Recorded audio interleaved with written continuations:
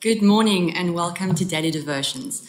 I'm Charisse and I'm on team here at Father's House, and it's my privilege to start the day with you. So if you're joining us live, welcome, thank you, grab a cup of coffee, let's start the day together. And if you're joining us later than live, thank you for taking the time out to catch up on Daily Devotions.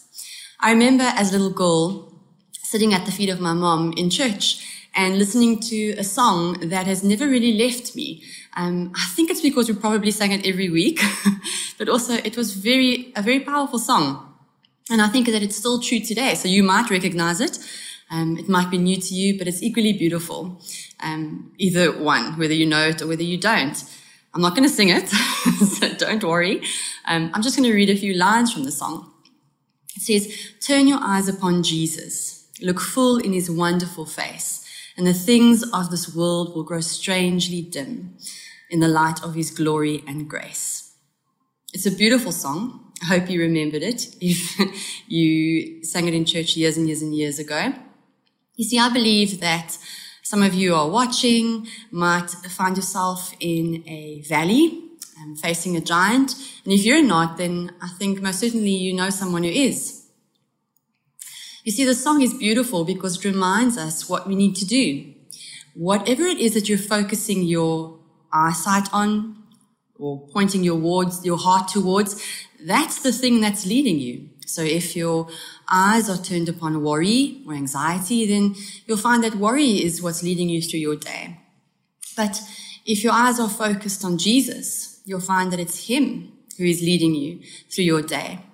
We read in Scripture in the book of Lamentations about a prophet called Jeremiah, and he was no stranger to feeling downcast and depressed. Actually, he was no stranger to struggling. He was actually referred to as the weeping prophet. And we read in Lamentations 3 verse 22, it says, "It is because of the Lord's loving kindness that we are not consumed, because his tender compassions never fail. They are new every morning. Great and beyond measure is your faithfulness."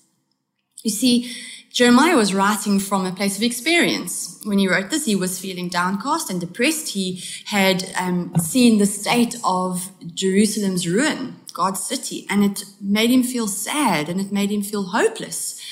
But he managed to get himself to a place where he could write this scripture. It's because of the Lord's loving kindness that we are not consumed, that his mercy and faithfulness are beyond measure and they're new every day. You see, what Jeremiah was able to do was he was able to turn his eyes and his focus from his problem and from the giant that he was facing and rather focus on his God and on Jesus. You know, that's, I feel like, the trick, for lack of a better word. When we can focus our eyes on Jesus, it can actually help us get perspective and context of our problem. You see, from a point of distress, we could be led by our distress. But when we turn our eyes to Jesus, we're led from a place of peace and hope. I think it's acceptable and I think it's healthy to actually acknowledge that the world is a difficult place to live in at times, most of the time. And I think it's healthy to acknowledge that we might be struggling from time to time, but it's not healthy to stay there.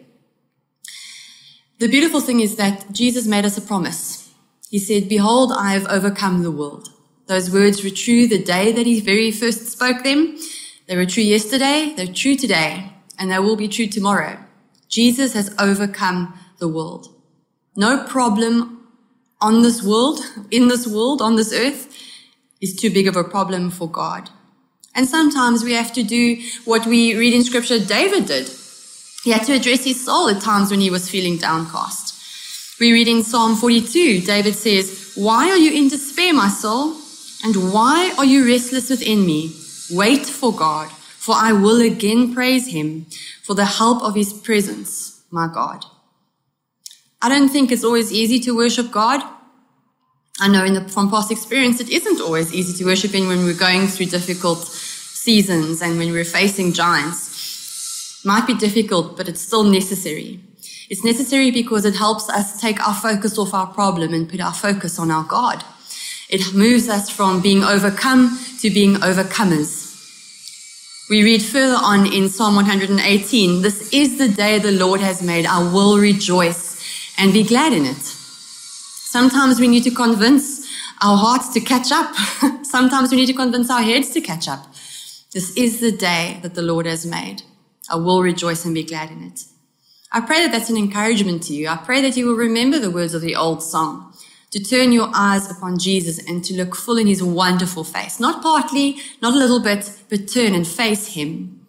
Scripture tells us that God inclines his ear towards us. He wants to hear us. He wants to hear what we have to say. He wants us to face him. We'll look full in his wonderful face, and the things of this world will grow strangely dim in the light of his glory and grace.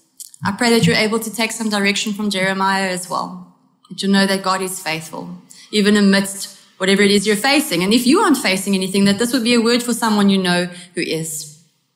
Let's pray together.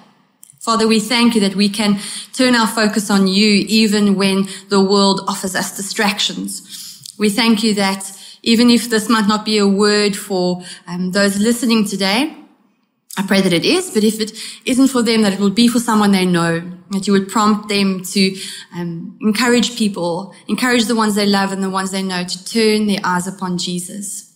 We thank you, God, that you give us perspective. We thank you that we are not overcome, but that we are overcomers because of your grace and your mercy. In Jesus' name, amen.